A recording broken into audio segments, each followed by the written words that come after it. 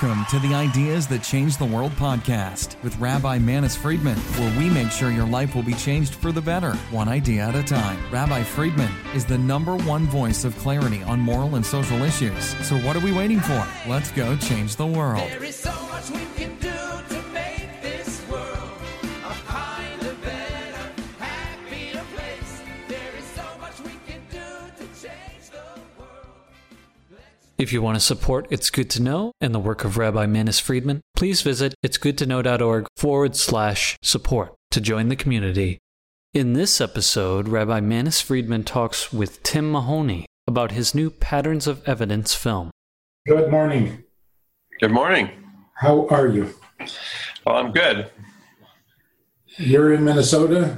I'm back in Minnesota again, but I was traveling quite a bit this year. Exciting things?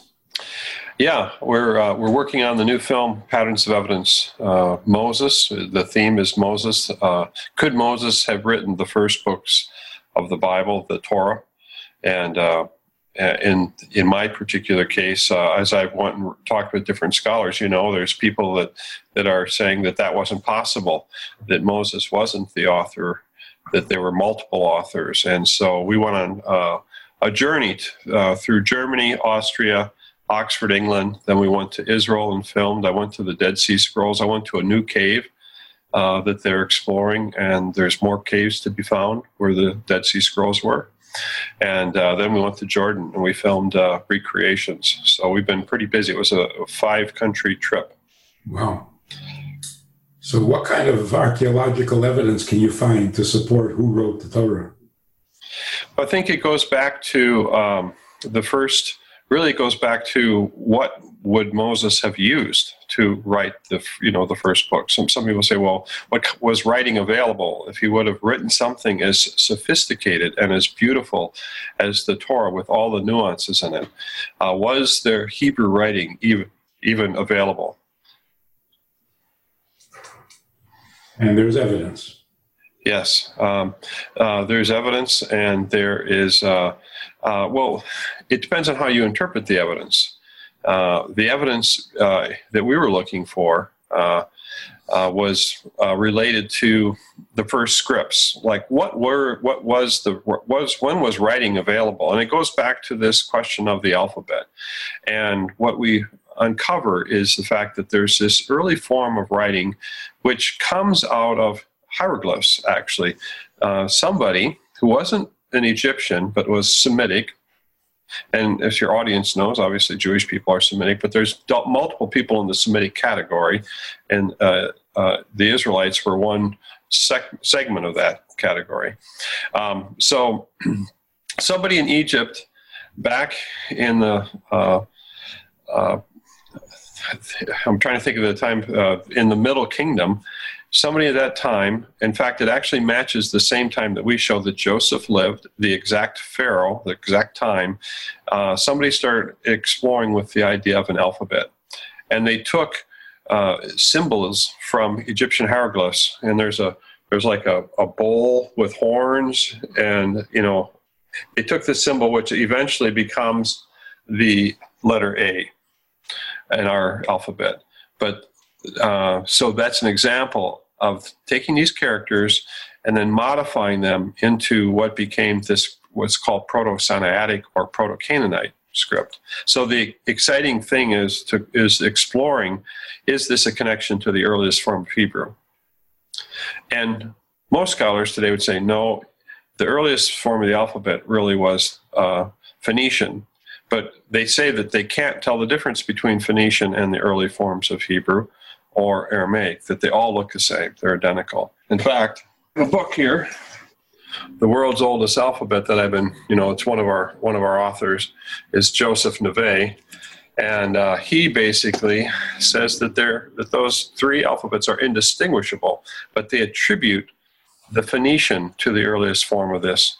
But very, very interesting. The other Phoenician changes quite a bit, Aramaic changes, but the one that stays closest to this earliest form of the alphabet, this Proto-Canaanite, or Proto-Sinaitic as it's called, is the Hebrew. And so we also uncovered other information about this by Sir Flinders Petrie, who is the father of Egyptology. And he, in one of his books called Researches in Sinai, basically says that he was the one who found these inscriptions. He says this proves, or it disproves the fact that the Phoenicians were the only ones with the alphabet, that the Israelites, 500 years before the Phoenicians, had the ability to write. And so that's what this new film is going to be exploring. And there are some people that are saying that not only that, but they can actually read them as Hebrew. It's very fascinating. And after the first film, the Exodus, just seeing the images of the architecture in Goshen, and the tomb of Yosef and his statue, and that he's wearing a robe with many colors. It's the fulfillment of the prophecy that in the end of days, the truth will sprout from the earth. You're digging it out from under the earth and finding the same truths that we already know from heaven, from the Torah. So it is really an amazing exploration. And it's like, we've talked about this many times. This is much more exciting and much more significant than any film ever. Well, thank you. So great success in these endeavors. Well, I'll tell you, the reason why I shifted over to where we're going to go next is I'm working now on the route of the Exodus and the questions of miracles, the Red Sea parting. We have a series of films that we're working on. As you know, I've talked to you about this, and because this is a huge story, and the idea that does God actually act in history, and can we see the evidence of that? It appears as if he picked a particular people to work with and say, okay, I'm going to work with these people, and they're going to record all that I'm doing and tell my story. And so that's the investigation that I've been involved with, and this has been about 16 years now for me, and I think we've known each other for about that amount of time, and we're going into our 17th year. And I've really appreciated all of your insight. I think you've done a wonderful job of really helping to tell the story of what happened, and across multi-cultures. You're coming from the Jewish perspective, myself coming from a Christian perspective, and we have actually Muslims involved with this as well, telling the story, and it's a 3,500-year-old story that is in great contention right today, whether it happened, but so much depends upon the ideas of origin, the ideas of just about everything, a moral law. So much. People who are believers question the need for this. We believe it. We know it's true because it says so in the Torah. Why do we need this evidence? And the truth is the opposite. Knowing that it's a true story and knowing that it actually happened, then there's got to be evidence. It's not the evidence that proves the story. It's the story that demands evidence, because 2 million people went from X to Y. There's got to be evidence. And if you haven't found the evidence, it's because you haven't looked in the right places. Okay. Very good. I have to share something with you. Remember when you invited you invited me over with David Roll, and I think it was when you're is it Sukkoth when you have the tabernacles? Yeah. Okay. Well, I have to tell you something very, very. Explain the story. What it means is that when they were in the wilderness, they had these little booths that they lived in. Correct? Yeah. Okay. Well, so anyway, what? Did you find any? Yes. You found some booths? Well, we found that. Well, I didn't find them, but I was brought to them. There are areas in the Negev where they have found these small stone structures in different groupings, and they match what these little booths would look like, where you would put something over the top of them. They're small dwellings. I'll have to show you the imagery of it. But how can we tell, when you said that it's evidence, it's a story that demands evidence, and so this is one of the big issues is time, is because a lot of this evidence is earlier in time than when most people are looking for it. And that's the reason why they dismiss it. And so what does patterns of evidence do? It says, well, what does the story say? What does the story say, and where can we find the pattern? And once again, there are these areas that match the booths, and I filmed it at them in the Negev. And if you think about it, if there are that many people, for the reason of herds and for grazing and all that, they probably spread out. Because into different groups. And they were different tribes as well, obviously the 12 tribes. So they had to move to find grazing areas, because during that time of wilderness, does it say then that for 40 years they were in booths, or how does it express that? It doesn't give the exact number of years, but throughout the journey. Yeah. So what I was shown was a whole series on a hilltop, where there was area for grazing, and where this community had built these short walled rooms, circular rooms in little communities, and they're all up on the ridges, just like what we've talked about. It looks like a temporary dwelling, but it was like they weren't there for a long time, but they were there for a long enough time that they would go to the work to build these out of stone. And then apparently they had boards across the top, or branches across the top, where they had some type of covering. And I mean, I have to say, when you look at that, you can see where this comes from. It connects the pattern. And look like my sukkah? Well, no, you don't have stones on yours, I don't think, right? You go get some. But I'll show you the pictures. It's really. The other thing is, guess what? In ancient times, if you think a big clue here for the wandering is if it says that because the people didn't go into the land, because the Israelites when Joshua and Caleb and the rest of the spies came back and reported that, and 2 said we should go and 10 said we shouldn't, there's giants, we can't take the land. And because of their lack of faith, they had to wander, and that whole generation had to die out. Well, when that generation died out, they had to bury them somewhere. And they didn't all die at the same time. Right. So what is another clue to look for the story is the graves in the wilderness. And this is another area in the future that we're seeing, we're exploring patterns for graves, because ancient people just weren't put out in the sand. They made burial mounds. And I was shown, on this last trip to Israel, archaeologists showed me a path of graves.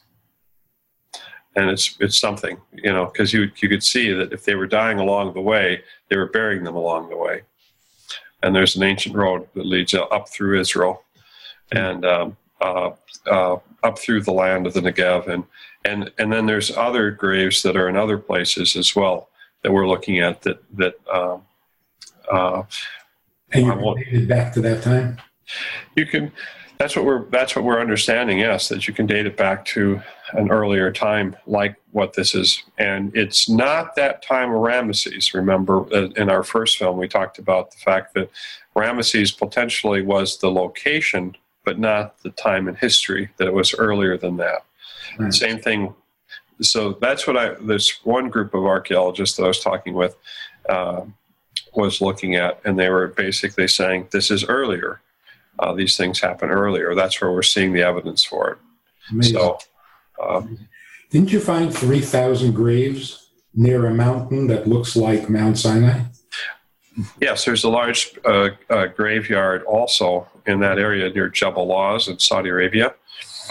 So what's happening now is in the next several films, the first one that we're dealing with is, could Moses have written the Torah? And that's going to be a 2-hour, it's 2 hours, and it's sort of the author and the alphabet. Always challenging to figure out what's the right title, working on the titles now, but it's going to be mainly that question of, could Moses have written the first 5 books of the Torah? And for Christians, it would be first 5 books of the Bible.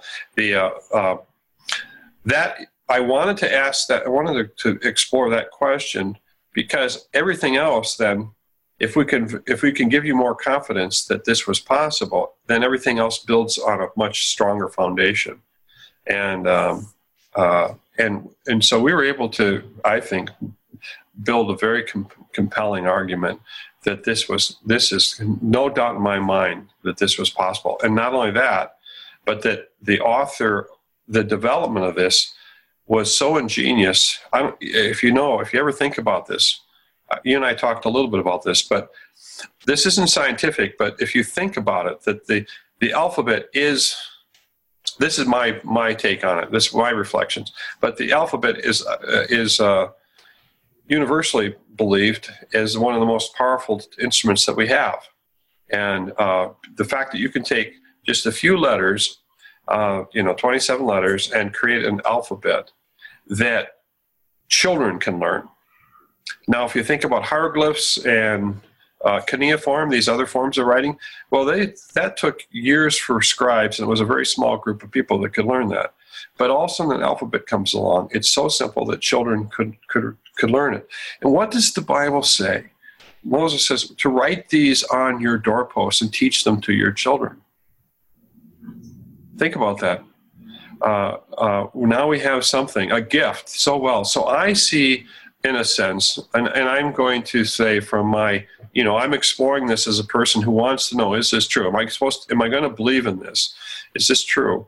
That something now so powerful and so simple as an alphabet, it seems to me to be almost a divine gift that could be used around the world. And you can use it for all sorts of other things.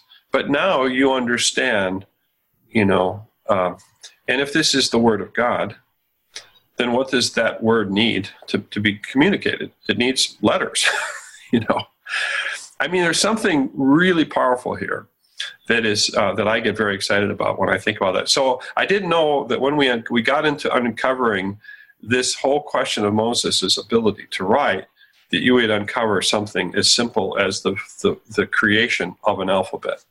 And it happens around the time of Joseph. And so it's a powerful, powerful gift. The whole world was created with those letters. God said, let there be light.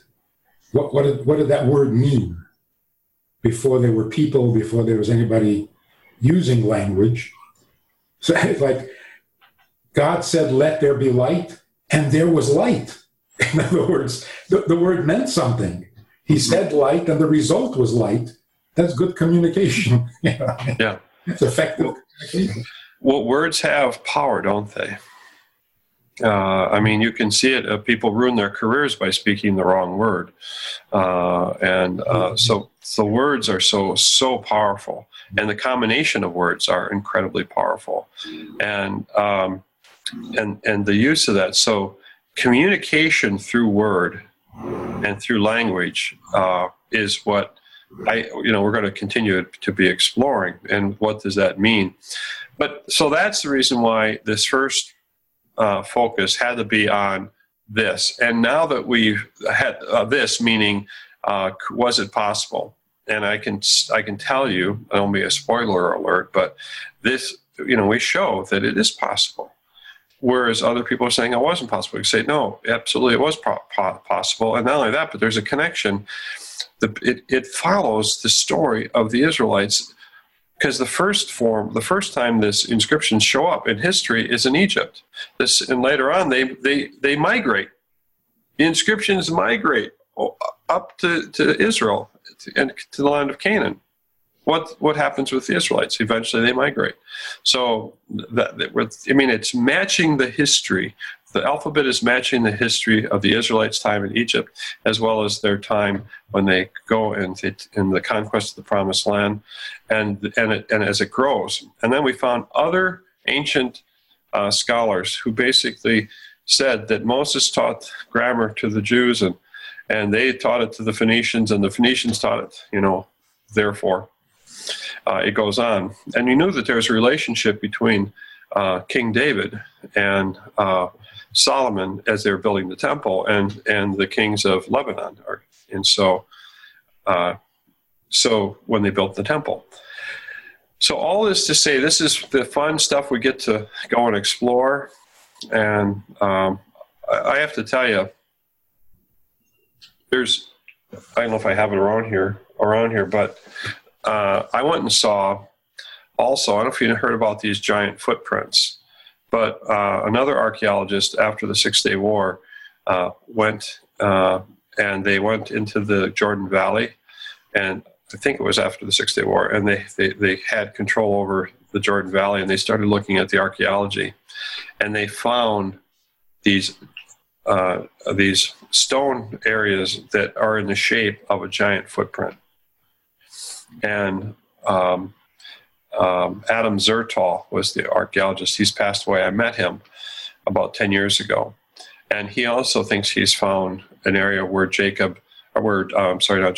Joshua had his altar at Ebal. And so it's all interconnected there. But they found 5 of these footprints throughout that area. And they think it could be where the Israelites brought the tabernacle. And there was a place of worship because there was like an amphitheater there. And you can go see it today. I mean, if you wanted to, you can go to that area and see it. And there's also a pathway around that footprint with like stones where you would walk. And I don't know the right term, but I was with a man by the name of Aaron Lipkin, really good guy, Lipkin Tours. And he said there's a term that they use when they go up to worship or something, and I think the term also has almost the word "to circle" in it. I don't know what he was referring to. I have to talk to him again about that.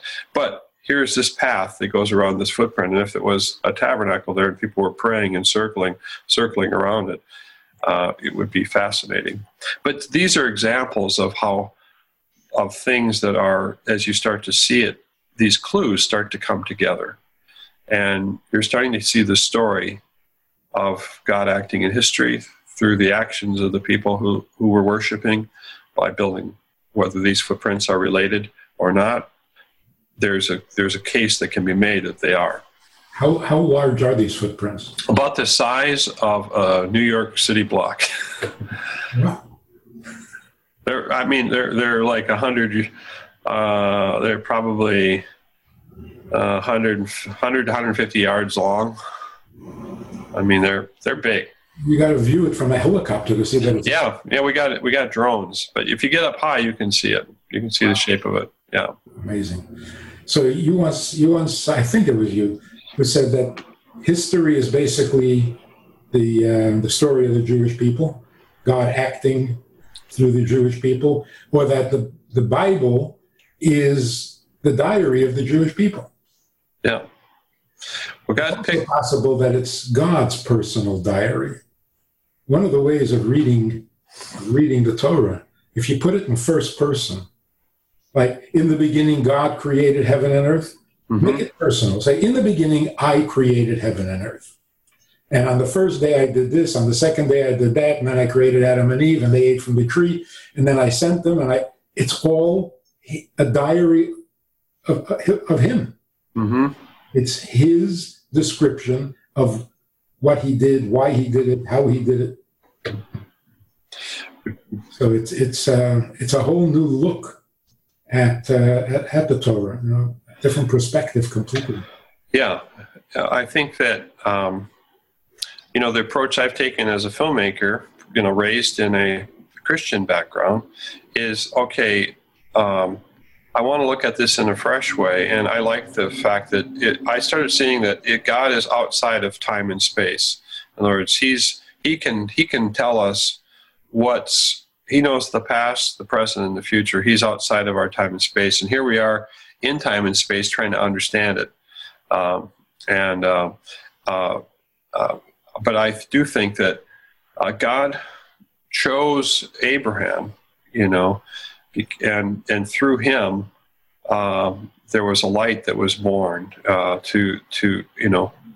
think that trying to think of it said through Abraham's seed all nations would be blessed, and so I'm now exploring those questions. I'm looking for this picture here. I don't know if you could see this giant footprint, but if I held it up to the camera, let me just see if you can. Oh, I got a little reflection. If you can see that footprint there. Well, not too well because of the reflection. Mm-hmm. But there's a footprint in there, and I'll send you a picture of it so you could see it. But if we think about this, is that God chose the Jewish people to reveal. Well, I said it this way once to Rabbi Hartman. I said God chose the Jewish people to reveal Himself at Mount Sinai, so that then they could reveal who He was to the world. And I think if you look at history, that's pretty much what's happened. That's an incredible view. Mm-hmm. That's really, really something. But you mentioned that the people died out in the desert. It's a fascinating insight. Moses was told to speak to the rock, and instead he hit the rock. And his punishment, so to speak, his punishment was that he wouldn't enter into the land. Basically, what that means is that he would have the same fate as the people he brought out of Egypt. They were not going to go into the land. They were going to die in the desert, in the wilderness, and so was he. So it turns out that Moses did not make a mistake by hitting the rock. He made a choice. Either speak to the rock and make God look good, because rocks listen to God's word, or protect the people, because sometimes you talk to the people and they don't listen. So if the rock does and the people don't, it makes the people look bad. So Moses decided that his loyalty has to be with the people. That's his job. He's the shepherd. And so he hit the rock, knowing that by aligning himself with the people, he would share their fate. Which explains a really difficult, perplexing question. If he hit the rock instead of speaking to the rock, why is the punishment that he doesn't go into the land? What's one got to do with the other? You see, the punishment doesn't fit the crime. There's no relationship there. It's almost like God thought, okay, what does he want the most? That's what he's not going to get. It just seems a little vindictive, Mm-hmm. But now it makes a lot of sense. He knew that that's what would happen because he chose to share the fate of those he brought out of Egypt. And of course, that he was going to be buried with them. Now we are taught that those people, because they refused to go into Israel, they lost their portion in the world to come, which means they will never be resurrected. But because Moses is buried with them in the same wilderness, and he will be resurrected, in his merit, they can all come along. Which means that in the end, Moses will bring them to the promised land, and he would not go without them. So the whole story takes on a whole different meaning. Moses didn't make a mistake. He didn't lose his cool. He chose to be loyal to the people, which is a powerful message for Jewish leaders, that they have to protect the people even more than God's name. And that in the end, Moses succeeds. He took them out of Egypt to bring them to the promised land, and he will, no matter how long it takes. So it's a whole new picture here. So those people whose graves you're visiting, they've got a future. Well, they had a long time to think about the decision that they made, the 40 years, a lot of them died off. So I never heard that perspective before. That's the first time I heard that. And so, what we're, as you know, what we're doing is continuing on trying to sort these things out. It's always a challenge for us because we're always trying to find a way to make films, trying to make them is not an easy financial process. So some people always say, well, why is it taking you so long? Well, it's because, we don't always have the resources to make the next film. We have to wait and for things to develop. But we do see an opportunity now in the future to try to do about 4 hours a year. That's the goal. And I think if we can continue to do that, then we're going to go from the next one I'm working on starting in the fall will be the Red Sea crossing, the question of the miracle of the parting of the sea, the journey to the sea. What sea was it? How deep a water can God part? Does he need help with nature? Is it a natural phenomena or is it a supernatural phenomena? There's different crossing sites. Some of them are shallow pieces of water that are merely, let's say, 6 to 12 feet deep, and others are thousands of feet deep, like the Gulf of Aqaba. Are there real chariots remains on the bottom of the seafloor? We've got divers that are diving, looking for coral encrusted chariot wheels, bones and things like that. And then we'll go on from there to the next film. Allowing this exploration? What was that? Is Saudi Arabia allowing there's interest now. Saudi is changing. And so I actually got called yesterday about that, about possibly doing interviews there, because I've been to Saudi and lots of other people have. And we have quite a bit of footage about the location in Saudi called Jebel Laws. And so things are changing. They're going to, that whole area that the mountain is in is developed for a whole international development that the Saudis are working on, billions of dollars in there, and it's centered around that area. So who knows what the future holds for that area for tourism. And the Saudis, and other interviews that I've done, believe that Moses lived in Midian. Jethro is a Midianite, and northwest Saudi Arabia is the land of Midian predominantly. So in the future, the film after the Red Sea will be the journey to Mount Sinai. So we're going to look at the traditional Mount Sinai, and there's inscriptions there that people say it is related to Moses and manna and references. We're going to look at the other mountains along the way, as well as the one in Saudi Arabia. And then we get to, well, what happened at the mountain? What were the deals that were made, the covenants that were made, and the legacy of what happened, and how did it influence the rest of the world? So that's sort of where we're going the next 2 to 3 to 4 films. And so our goal is to put out several hours each, or 4 hours a year. That's the working idea now. It's just so much research, So do you have time for anything else? Well, yesterday I took off and went with my couple grandchildren and went on a trip. But yeah, I'm trying to make time for other things. Family is really important to me. I have 4 married children and 8 grandchildren. So it's a good start. Yeah, I can't keep up with you, but anyway, you should have great success. It's a wonderful project. It's about time somebody had to do it, and you were blessed with the opportunity. So yeah, great success. Well, thank you very much. Good to see you again. We'll come visit soon. That sounds good. Thank you. You're welcome. Bye-bye. If you want to support It's Good to Know in the work of Rabbi Manis Friedman, please visit itsgoodtoknow.org/support to join the community. This is the Ideas That Change the World podcast with Rabbi Manis Friedman, changing your life for the better, one idea at a time. Like it, share it, and leave us a review. Tune in next week for more ideas that change the world. Let's change